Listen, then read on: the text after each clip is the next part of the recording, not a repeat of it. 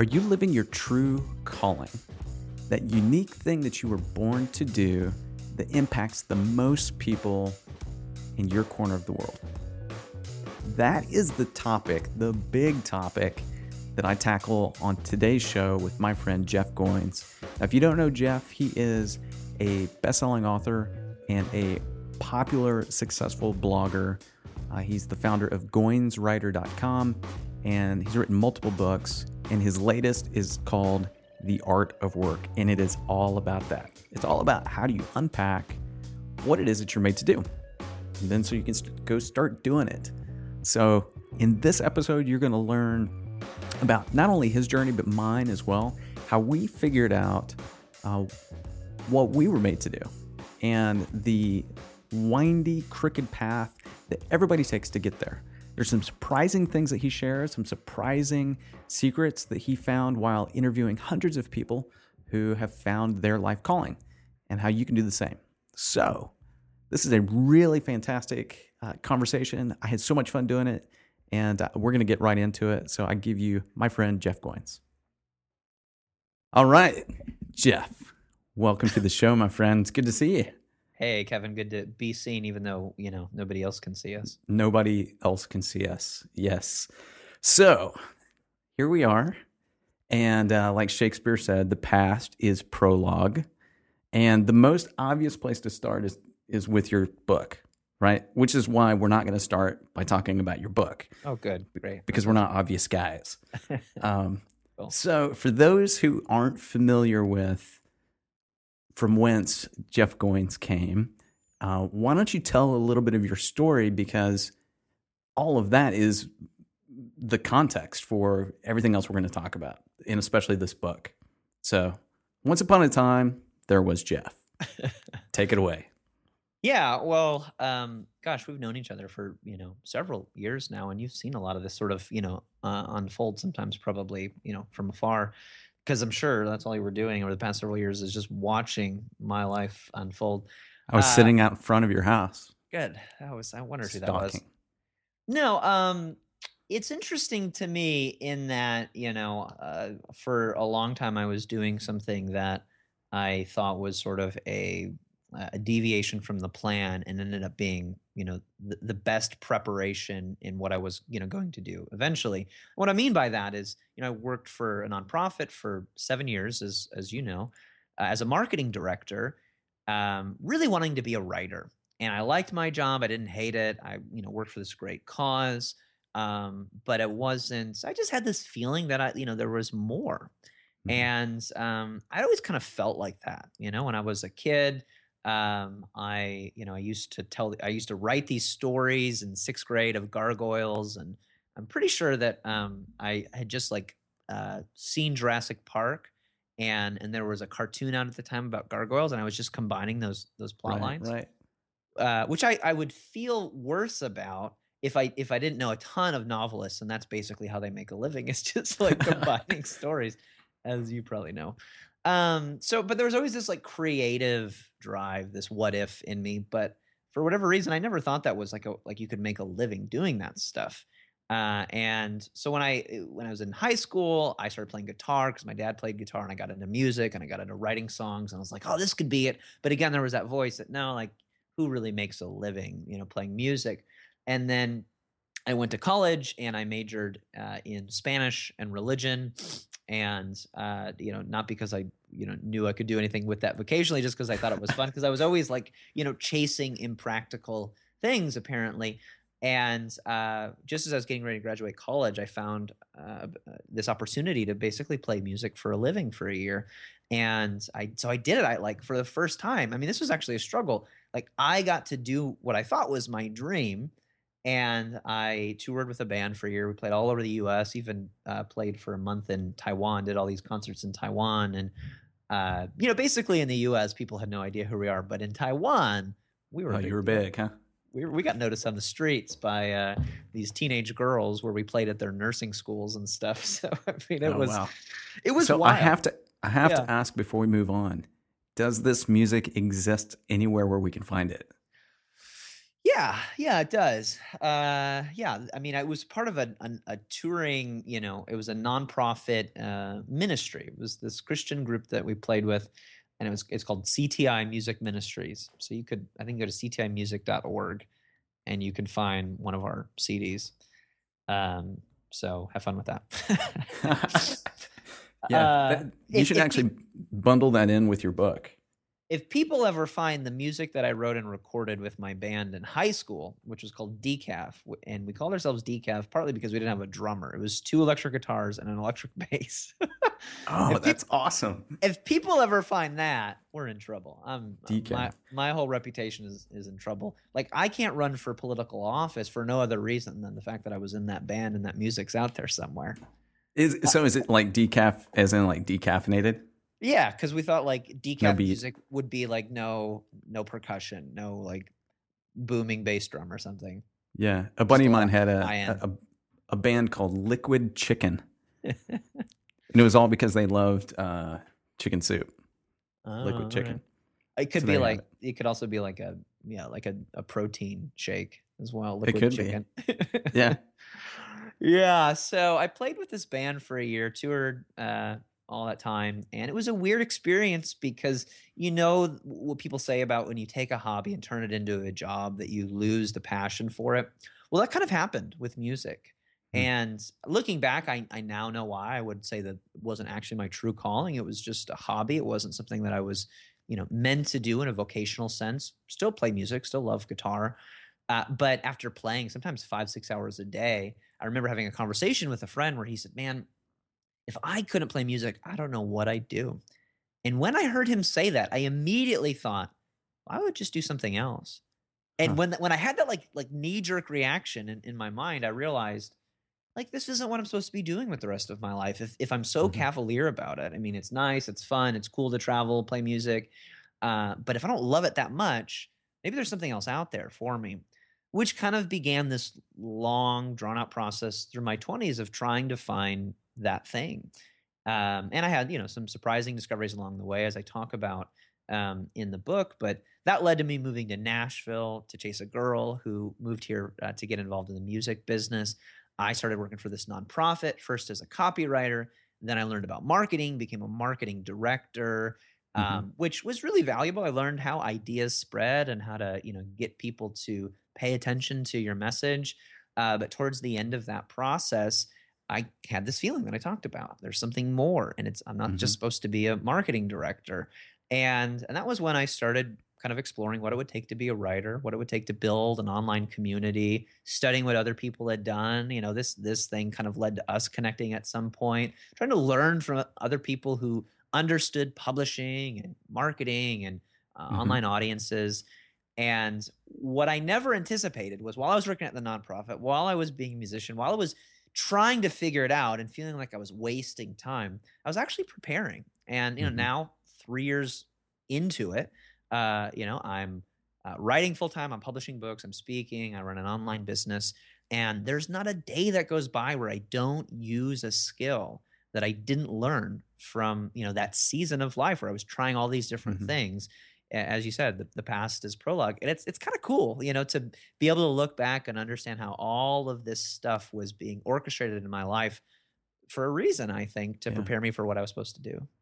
Yeah, and I think that's, if I could go back to my 20-year-old self and give me some advice, it would be, look, success isn't linear.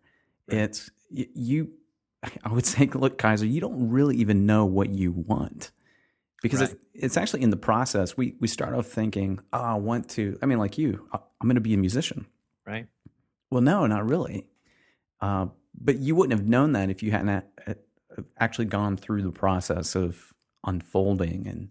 And now I'm really interested. I know with this book, you interviewed hundreds of people, and I'm guessing that their experience was very similar, where it wasn't linear. What were some of the things that you discovered in the course of conversation with them? Yeah, so I describe this book sort of as a success story for the rest of us, a way to understand vocation that doesn't align with kind of the typical, business or personal development books that say, do these, 10 things and you will succeed.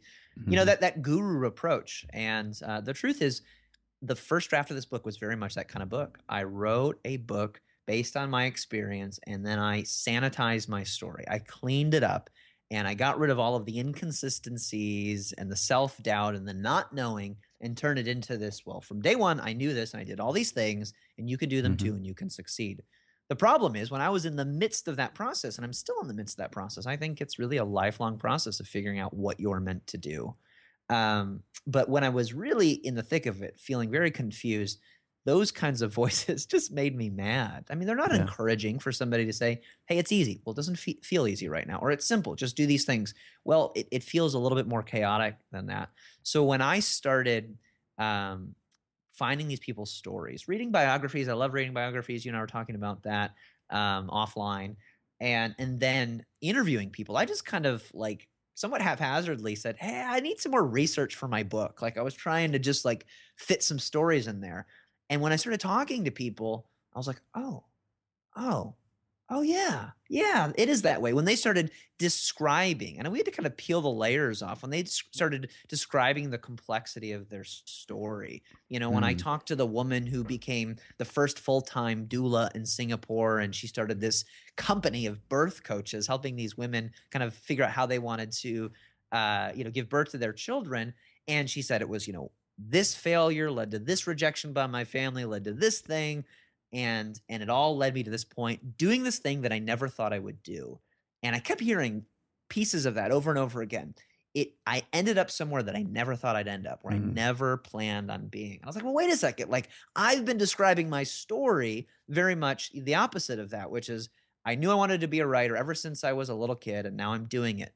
And that's true, Kevin. But the reality is, when I was a little kid, I didn't know that I wanted to be a writer. Does that make Right. sense? Like, That makes perfect sense. I had to like recover this dream that I had at one point, and going, oh, like I've wanted to do this my whole life, but I just realized this, when I was 29 years Mhm. old or whatever.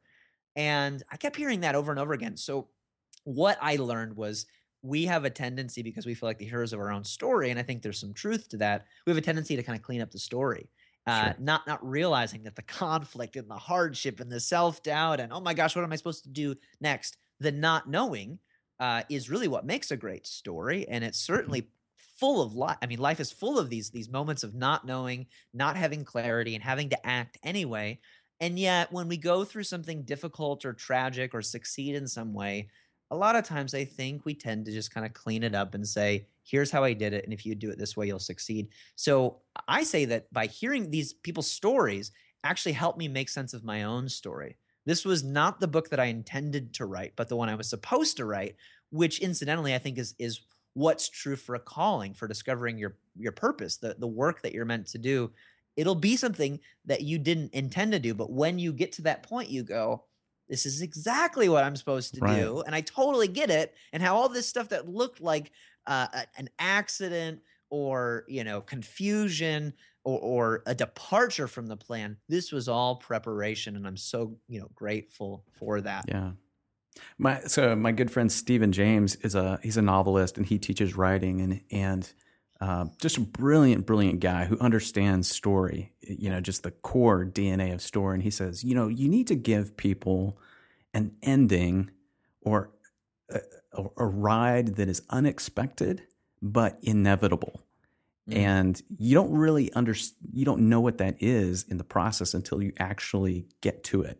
yep, I And love this that. is, for people who plot a novel versus just kind of go with the flow, Mm, versus those who kind of meld those things. And that's exactly it, because our culture tends to manage us toward the middle. I mean, it defines these parameters of success. And I'm like you, I am not doing anywhere near what I went to school for. mhm. And I switched careers after 10 years. I was in the investment business for 10 years, Yeah. writing books on the side, uh, and now writing and, Mm, helping people figure out how to unlock what it is that they really want to do too. mm. So how, if you had to go back and compare how you define success then versus how you define it now, because I mean, you've caught the carrot, right? I mean, you set out to do this particular thing. You've gotten a lot of recognition. You've made money doing what you do. You've got the carrot. Now what? Like, how do you define success for yourself now? Yeah, well, it's an interesting analogy. I caught the carrot. If I could sort of extend that analogy, I would say, if the point is to catch the carrot, and I have the carrot, it's going to take me a lifetime to eat it. Hmm. The way I describe it, finding a calling, I think of it as a path, not a plan.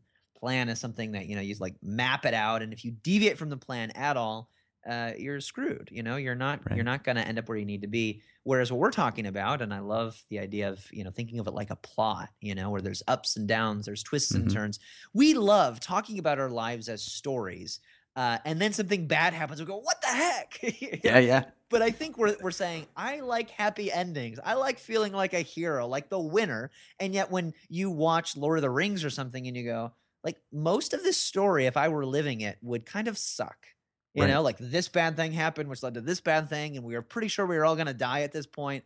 And then something happens and we end up okay. But it's hard to live, a really great story. So I think we forget about that when the conflict comes up, all these twists and turns and, unexpected things. And I love, what your friend says, about that process. It needs to have some inevitability to it. And you mentioned kind of in passing the plotting and then just kind of see, come what may. And I think the melding of those two things is what really takes what it takes to live a good life. Meaning culture, I think, gives us two stories. One story is plot along, you get what you deserve in life. Just work hard and you can make anything possible, right? This is kind of the the American dream. And it sounds kind of magical because it is. It's not completely realistic. Like there are certain things that you can't do because you're not supposed to do them. Like that's kind of what I learned about music. I started succeeding at the wrong thing. I know what that feels like, Kevin. And I thought, gosh, I'm doing this well and I'm getting rewarded for it. But there's something missing in me that's, like, it's not about skill. It's about doing the right thing. So, the other extreme that I think our culture gives us is that, like you're just kind of, you're just determined to do whatever it is that you're supposed to do. I mean, we see this in other cultures in the world where, wherever you are in life, that's where you deserve to be. And no matter how hard you work, it is what is. And that's sort of like an existentialist, way of looking at the world where like, all I know is that I'm here and everything else might as well be meaningless.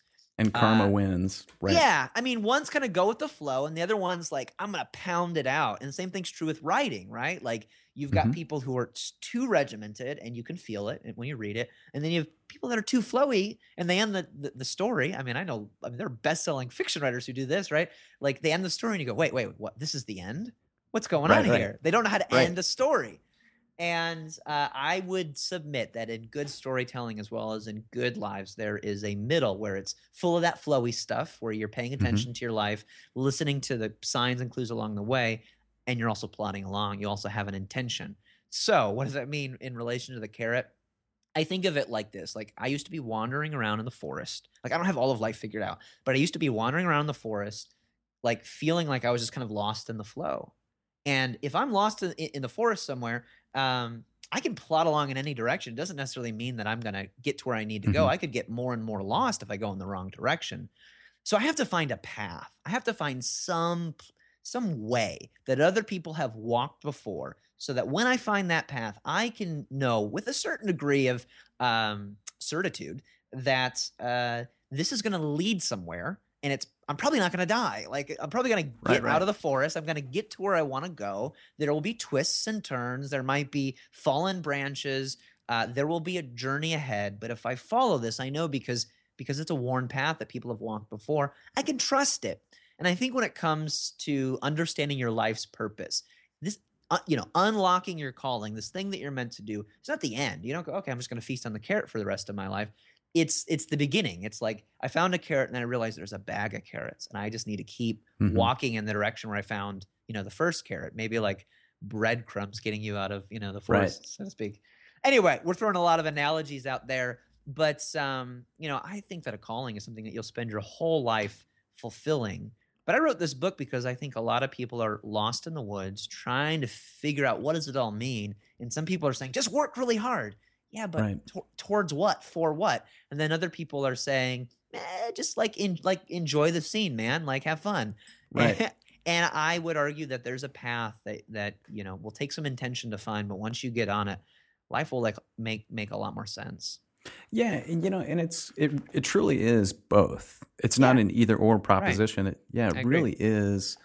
It really is both because I mean, one real world example. I wrote a book with a friend of mine, Matt Bronley, and we'd spent. I mean, we hammered this thing out. It was a novel. Yeah. Did it in about 7 weeks. Got together after we were done to celebrate.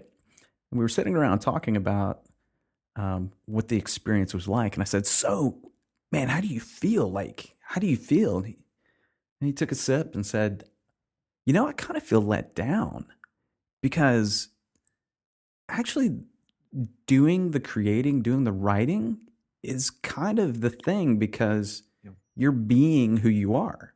Yep. It's not having written, it's not having created.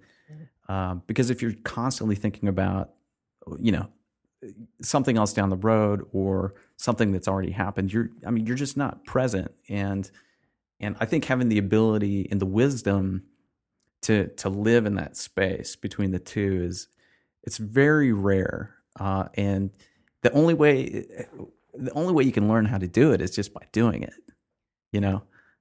I love that story. You've told me that before, and I love it because it debunks this thing that I think is a lie, which is writers say to each other, I don't love writing. I love having written.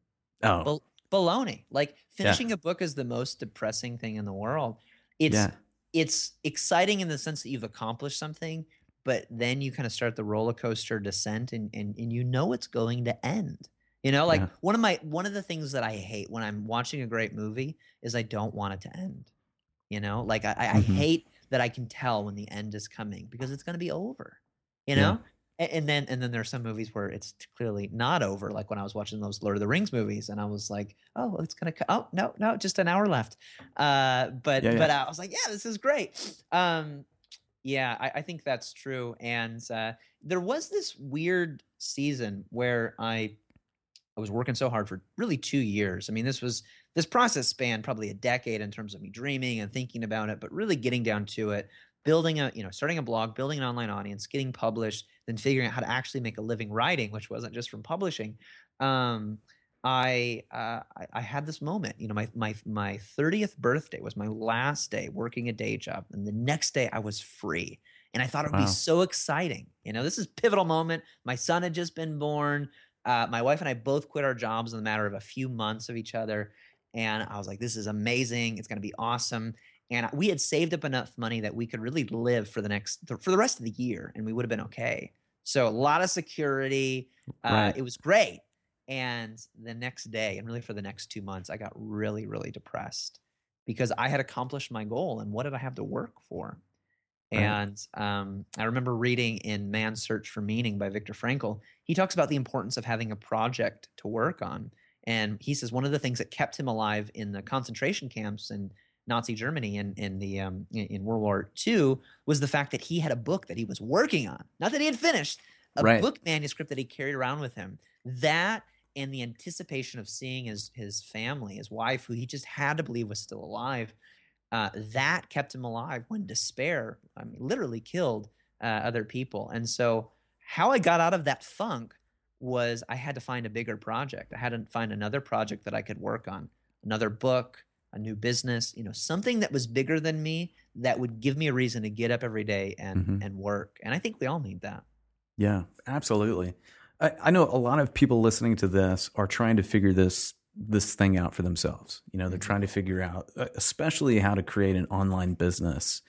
And I want you to talk a little bit about, at the time when you were starting to build up the blog, starting to build up your online presence, what was the best advice you got at that time? And actually, let's start with what is the worst advice you got at that time? Love that question. Pursue your passion. Just do what you love. That's the worst advice I've ever gotten. I think it's easy. I think it's lazy, and I think it's an example of successful people sanitizing their story and Mm. discounting the really hard work that they did. And I hate that because, yeah, pursue your passion. Totally. Like, don't do stuff that you hate. Like, can we all agree that like life is not fun when you just do stuff that you hate? Right, right. But I mean, come on. Like, is pursuing your passion, doing what you love alone enough to, succeed at business, like attract people who are willing to pay you for your books or, an online course or your services? No, no. So that was the worst advice I heard. And the best advice I heard was, Did you figure that out like with time? Did you take that advice to heart and then realize, oh crap, this is terrible advice? well, I think what pursue your passion, what that really means is be selfish. Like, only do the stuff that you care about and that matters to you. Only Hmm. play the songs that you want to play. Only write the books that you want to write. Only paint the pictures that you want to paint. And again, like, I'm not saying do the opposite. The opposite is bad too. Like, only do the things that other people expect of you. That feels like drudge work, right? That's Right, pandering to an right. audience. But that's a false dichotomy. All working artists that I know, all creative people who are trying to make a living at their art, combine the two. They find what they love and they find a need in the world that they can meet and they connect them. And I think that's the best advice that I've ever heard is find what makes you come alive, find the thing that turns you on, and then Mm-hmm. connect it with real needs that other people have. Because if you're meeting needs that you don't have the skill or passion to meet, then you're unqualified for the task.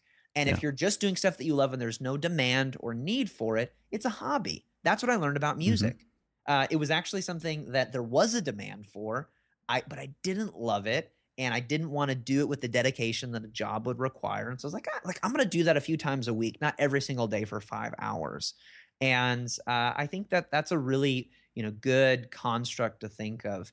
And along with that, I think when it comes to actually building an online business, the best thing that you can do is build the audience first and then literally ask them what they want, and then go create it. Mm-hmm. The days of building a product and trying to find a market for it, those are quickly fading with Yeah. the ability and opportunity afforded to us through the amazing, technological tools that allow us to connect directly with the people that are our customers. Where we used to have to use media or advertising to find the people who needed the stuff that we were going to make them. You could just connect directly with them as you're doing right now, Kevin. Mm-hmm. Find out what they want, and then you can build it. I mean, that's a pretty amazing opportunity. It's an incredible world that we live in now, and not enough people are taking advantage of it. Yeah, well, and that brings up a really, really good point. There are two things, but I want to talk about but we'll start with this one because timing is a really. I was talking with Claire Diaz-Ortiz Yeah. maybe a couple months ago, Wow. and we were talking about this idea that timing is a really great predictor of success. And there seems to be some validity to that idea, especially when it comes to early adopters. Mm. And if you were starting today, first of all, do you think it's harder to get noticed? And then if you were starting from scratch today, like a lot of people listening to this would be or are, how would you go about building your audience today versus the way you did it before? Would you do anything differently? Well, not really. And I think Claire is very qualified to talk about that. I mean, an early adopter of Twitter who clearly, reaped the benefits of that. Mm-hmm. I stink at adopting things early. I'm so skeptical. In I am spite, too. in spite of like running a business that basically is fueled by social media and technology, I'm kind of a Luddite. Like I've kind of fell into all of these tools in spite of myself. I didn't own a computer until several years after college. Very begrudgingly owned a cell phone. My wife made fun of me the other day. She goes, I'm just look at you glued to your laptop and your iPhone. And I remember the kid who moved to Nashville 8 years ago who said, I'm not going to have a car. I'm not going to have a cell phone, and I'm not going to have a computer. And I did it for like several months. And I was like, oh, this is kind of hard to live. Yeah. But I never, I never put much stock in tools. It was always about techniques, and I still believe that. So I think the tools change, but every tool that I use, Twitter, Facebook, email, blogging, I felt like I was a late adopter to all of them. I didn't even understand Twitter, when I started using it. I thought Facebook was just for, pictures, which initially it was. So I was never like on the cusp of something new. All I ever wanted to do was connect with people. I mean, that's a technique, not a tool, right? Mhm. Like if you connect with people and the tools facilitate that connection, and you can actually create a meaningful connection that allows you to help other people, engender some kind of trust with them, where there's a sense of reciprocity, where you're giving enough to them that they want to give something back. That attention can be pointed towards, hey, I've got a new book. Hey, check out this Mhm. business that I'm launching, whatever. So that technique, I think, is timeless. It always works. So if I were going to start over, I would look at the opportunities available to me, and I would go, what facilitates this? Because if you find a tool, I mean, this was the thing that we struggled with when I was a marketing director. Some new tool came out, and we go, hey, there's a cool new tool called Twitter. Let's use it. But the question was, how? How does How? this, Yeah. how does this get us to our goal? If it's just a tool for the sake of having a tool, it's not going to get you to where you want to go. You have to understand first how the tool works, and also what your goal is. And I see a Mhm. lot of people using all kinds of things, blogging, social media, et cetera, and they don't understand, how is this tool supposed to be used, and also how can I use it to get me to my goal. But to be a little bit more practical, because that's sort of ethereal. I think blogging is still very relevant. I would look at the things that have always worked. There have pretty much always been websites. There's always been email, and there's Mhm. always been networks, ways to connect with people, message boards, chat rooms, social media. These things have come and gone, but there have always been networks. So if I were going to start today, I'd look at those three things. How do I build what Chris Brogan calls a home base? How do I Right. establish my platform in a place where I own this real estate online? A website. Then how do I get direct access to my audience through email? That's the best way to do that. Because even having a podcast or a YouTube show, this is great outreach, but it's rented space. I'm putting my stuff out Exactly. there on somebody else's channel, and at any time they can change the rules. You own your podcast, but without iTunes, your reach is very Mhm. is very much limited. And then the third is outreach. How do I engage in the channels where people are connecting? That's always changing. But one of the channels that I'm looking at that I feel like I'm sort of an early adopter of is Medium. I mean, that's a pretty interesting channel. I don't look at it as a platform. I look at it as a distribution channel where I can take my Mm. content, Mhm. put it there, and try to connect with new people, because I've got these other pieces in place. I've got a website with an email list. But those three Right. things I think will always exist in some form or another. And I mean, if you look at any business, that's essentially what you need. You need a storefront.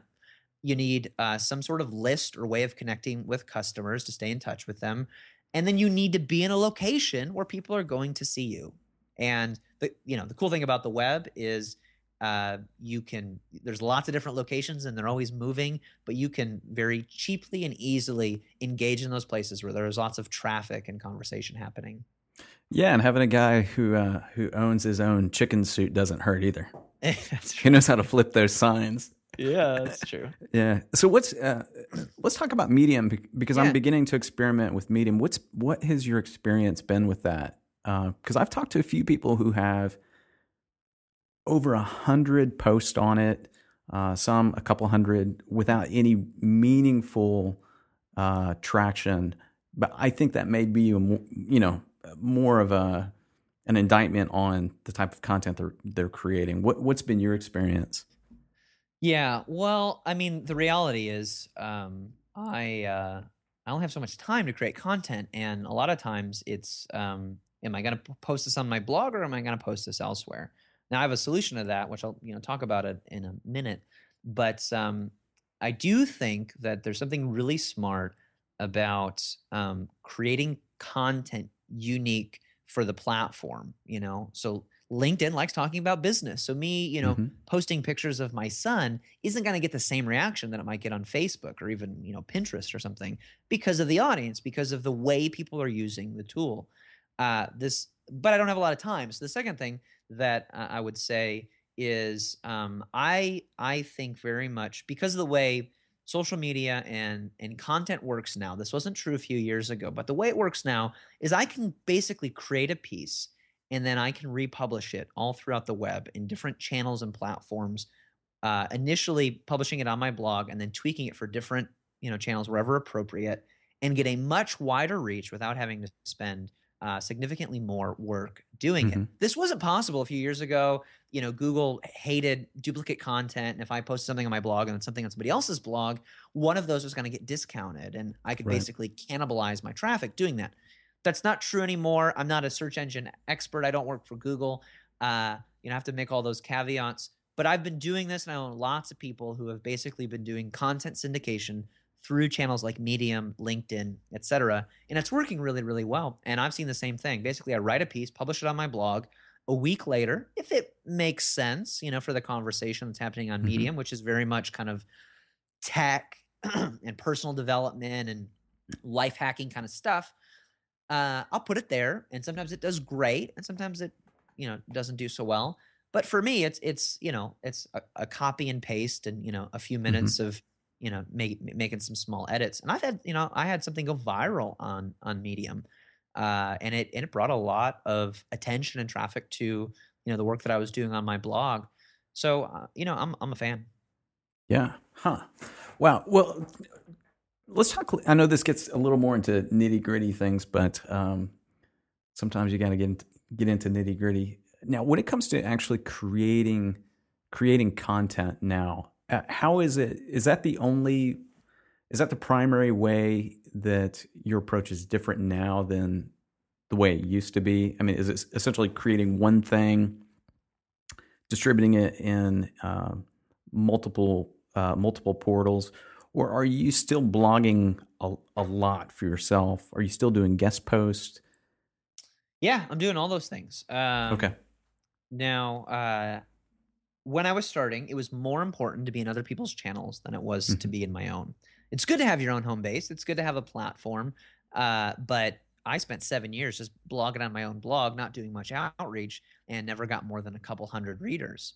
And then when I started showing up in other people's channels through guest posting and getting interviews when I could, and then pointing people back to that home base. I mean, because that's the rub, right? Like some people are everywhere, but they don't have a place that they live, right? They're sort of wandering vagrants around the internet, but they don't have a home. And then there are people that are homebodies that just stay stuck at home and they don't kind of build the relationships that turn into those networks that ultimately attract people back to their place. So you need both. But in the beginning, basically I wrote a few blog posts for my blog, and then I started going out and guest posting everywhere. And that was the difference between a couple hundred readers and a couple 100,000 readers over the course of, a couple of years. So it's dramatic. It matters. Now, when you've got hundreds of thousands of ears, you can kind of milk that. But I recently have just kind of had this realization, like what got me to where I am is going to be the same thing that I need to get to the next level. I don't get to coast, like that's when things stagnate. I've got to keep growing and reaching new people because I care about that, because I want the message to connect with more people.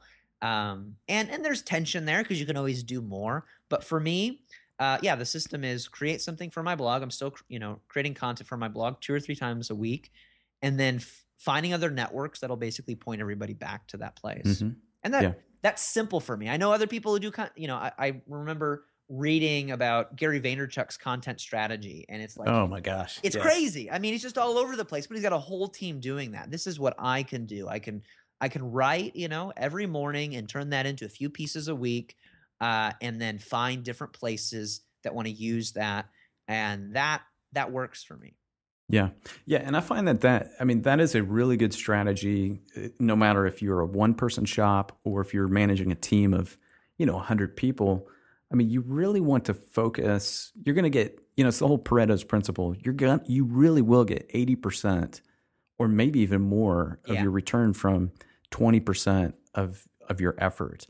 And that's always held true. And I think one reason maybe that people don't do things like guest posting, and reaching out, I find it's one of two things. They either, first of all, don't know how to do it, right? They don't know how to make the initial contact. And then also it's something that Derek Sivers said about, what's obvious to you might be amazing to other people. Absolutely. And so they keep their stuff to themselves versus giving it away. And that's one thing I've noticed. And I think you've been a really good example of this over the years of you can never go wrong by being generous, and you can never be too generous. You always want to give your best stuff to the place where it will have the greatest impact, the most good, and that will always serve you. And it seems like that's been part of your whole approach over the years. Yeah. Either that or you've just fooled us all. Well, I mean, there's sort of this scarcity mindset, which is that Mm-hmm. if I give it all away, then what do I have, right? Like this is like the number one question that people have, right? Like, can I give too much? If you're thinking about this, if I give too much, then I won't have anything left for myself. I won't have anything left for my books or my business or whatever. And I don't think that's true because that's misunderstanding first of all, it's misunderstanding business, but let's say you don't care about that. Mm-hmm. That's just misunderstanding the creative process. I love Annie Dillard talks about this in a beautiful way. She says, one of the things that she's learned about writing is that every time you have to shoot it all, play it all, spend it all. Like you have to exhaust yourself. What she's saying is don't hold back any of your darlings. Don't hold back any of your, beautiful little things for the next time you sit down to write or for the next book. Every time, exhaust yourself. Every time you create, put forth everything that you have, every resource that you have, everything that makes sense to share on this blog post, in this speech, in this product that you're creating. Give away your best work, because what happens is the next time you sit down to create something, you'll have something more. And I mean, it's like saying, I'm not going to max out at the gym today because I won't have anything left to give tomorrow. Now, I don't want to get into, the science of, physique and whatnot, because I don't know anything about that. But I do know that one of the things that it takes to grow muscle is you got to push your body harder than it physiologically wants to go. Like your body's Right. going, no, I don't want to run that fast. I don't want to lift that much weight. Like that, you're going to die if you do that. That's what I think when I'm running. You're going to die. And yet we know that if we push ourselves a little bit further than we rationally think we're capable of, that's how we grow. That's how we get better. That, muscles are grown through little tiny tears and rips in the fabric of the muscle. Now, can you overdo that? Absolutely. I'm not saying work yourself to death. I am saying when you come to the edge of going, is this too much? Am I being too generous? Should I hold back for the next project? Always push that. Always push that, because you will wow people, which is a great thing to do as opposed to just sort of meeting their expectations. And the next time you sit down to create, you're going to have something more. It's a regenerative process. Yeah, absolutely. And this is a principle that you can use no matter where you are. I can't tell you how many people, I'll be at a writers conference or at some other gathering where people want to know, should I quit my job? Like, should I just take the leap and go for it and try and make this stuff happen? And I want to write for a living. And my advice is always the same. It's, look, your job is a safety net. It's actually a competitive advantage because you get to test things out with zero risk, right? Right. And these things that you're talking about, giving your all, testing ideas, just putting it out there, anybody can do that at any time, anywhere, no matter what their job is. Yeah. And it does really start to habituate you. It starts to teach you how to do that for when you are sitting, at your desk the day after your 30th birthday going, oh my gosh, what do I do next? Well, you already know what to do next because you're in the habit of it. Yeah. Yeah. Yeah, I thought it was going to change. I thought I was going to have a new job description. I thought that, this thing that I was doing in the margins of life, now that I had a full-time job, I would do something different. And what I had to do was go back to doing what I had, done to get myself there in the first place. Jeff, you got to write every day. You've got to reach out to people every day. You've got to do something at some point to make some money. Like those three things, Right. do something to extend the reach of the brand, do something to keep bettering yourself at the craft, and do something to, keep the lights on. Do those three things and you never, run out of things to do, and you never run out of, opportunities to grow. and get better. I'm so glad you said that, Kevin, because for a minute I thought you were going to say, you've got a safety net, you need to tear the safety net and leap and the net will appear.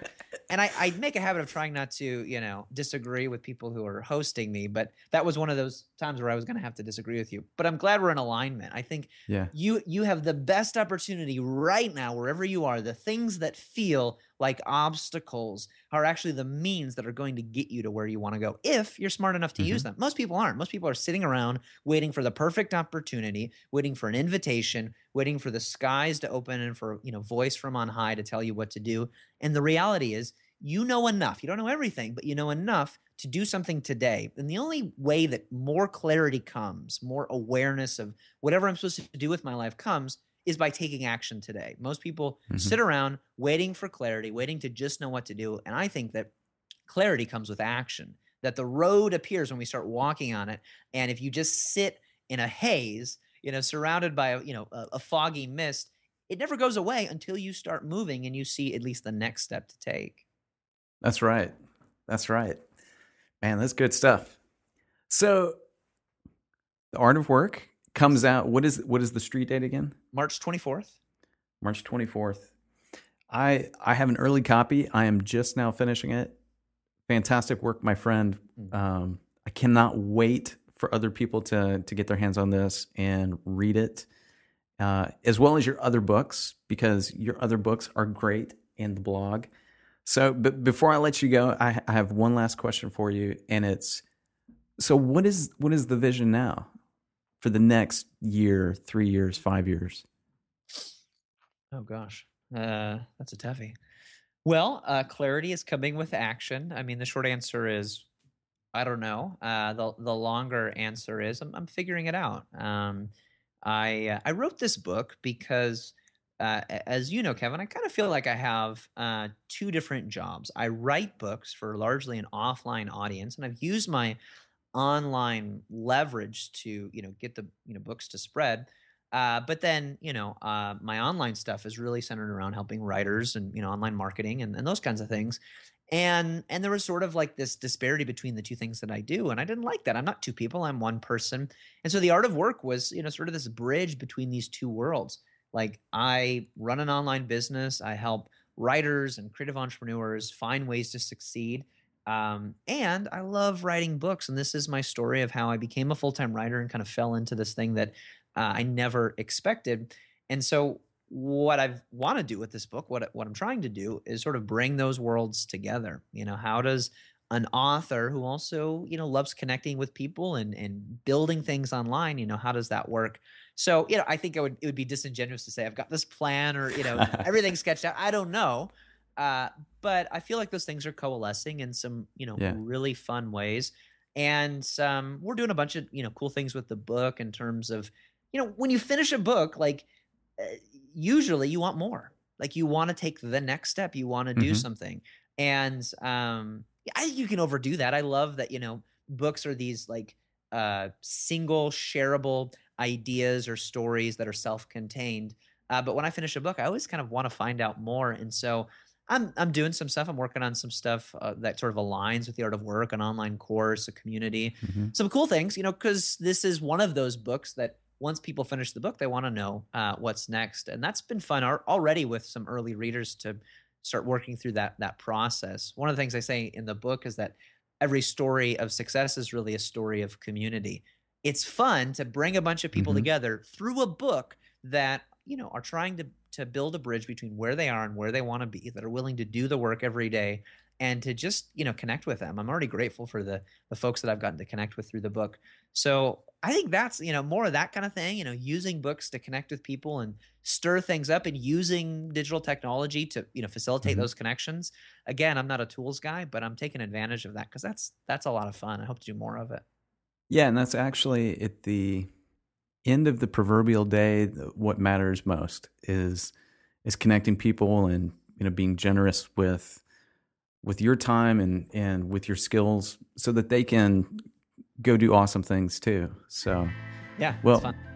My friend, you've been a real encouragement to me over the years. So thank you for that. Thank you for doing awesome work and work that you care about, first of all, and that it really does matter. So keep doing it. I'm going to keep cheering you on, man, and spreading the word however I can. So, and everybody listening, be sure to check out the show notes for this. There are going to be lots of links, and you're going to get lost in Jeff Goins land, and you're going to love it.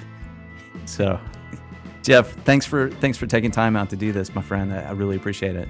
It was my pleasure, Kevin. Thanks. All right. Well, with all things, my friends, it's not enough to hear it, but you need to move what you've heard today from your head into your heart, and then from your heart to your hands and feet, so that you can start walking this stuff out for yourself. And I have lots of resources for you today. I want you to go to 1ktoofans.com. There are lots of resources there, including show notes from this episode with Jeff. You can get his new book, The Art of Work. You can get the digital edition free, as well as hundreds of dollars in bonuses that he's put together just for you. And you'll also find on the website a free course that I've worked on for quite a while. It's the result of over 10 years of working in the industry that I've been in. And it is a free course that will walk you through step by step 5 simple keys that you can use to unlock your true calling and start doing work that you love, work that matters. This is your time to figure this out for yourself and to start living your unique purpose for your life, to figure out how you can do the most good for the most people in the world and have a meaningful life. So go check that out, 1ktoofans.com, and check that out. All of Jeff's free resources, his new book, The Art of Work. You're going to love it. I hope this was encouraging to you. It has reignited my passion for what I do, and I hope this gives you the tools that you need to do the same. So thanks again, 1ktoofans.com. Check it out, and I'll see you next time. Peace.